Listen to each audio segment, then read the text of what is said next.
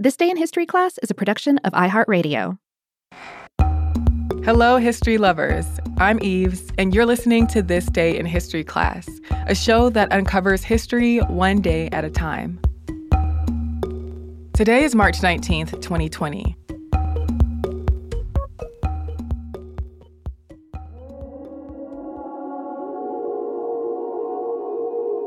The day was March 19th, 1882. The cornerstone of the Sagrada Família, a Roman Catholic minor basilica in Barcelona, was laid. More than a century after construction began, work on the basilica is still not complete. In 1866, bookshop owner Josep Maria Bocabella founded the Spiritual Association of the Devotees of St. Joseph. On his way back to Spain after visiting Rome, he discovered the sanctuary of the Holy House in Loreto. Bocabella was inspired by its design, and he decided to build a similar church in Barcelona. So the association began advocating for the construction of an expiatory temple dedicated to the Holy Family. The Holy Family is made up of the Christ Child, Virgin Mary, and St. Joseph. The association received several donations, and in 1881, it purchased land in Barcelona to build the temple on. Initially, architect Francisco de Paula de Villar was tasked with designing the church. Though Bocabella had an exact replica of the Loreto sanctuary in mind, Villar convinced him that a neo-Gothic temple was the route to take.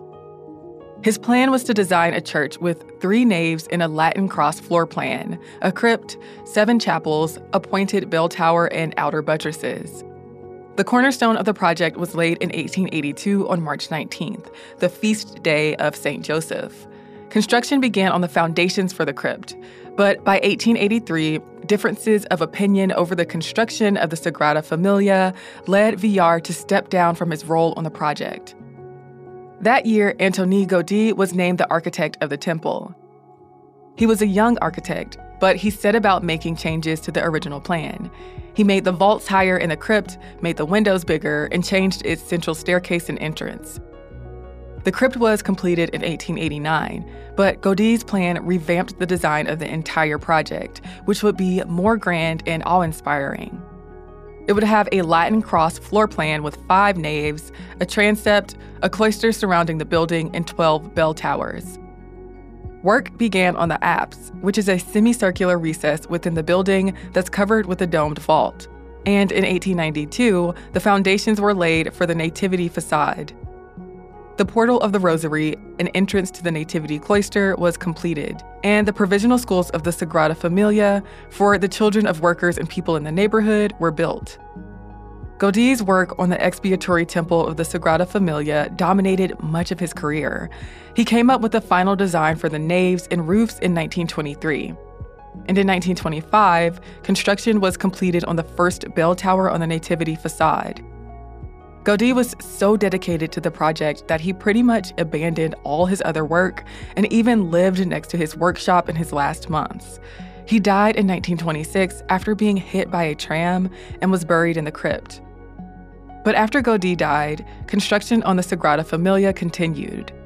Over the years, construction on the basilica has dealt with several setbacks, including fire and vandalism during the Spanish Civil War.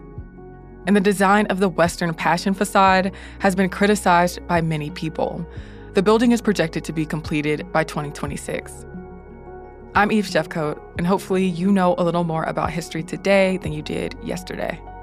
If you're hungry for more history, you can find us on Twitter, Facebook, and Instagram at TDIHC Podcast. If you prefer something a little bit more formal, then you can write us at thisday@iheartmedia.com. Thanks for tuning in, and we'll catch you tomorrow, same place.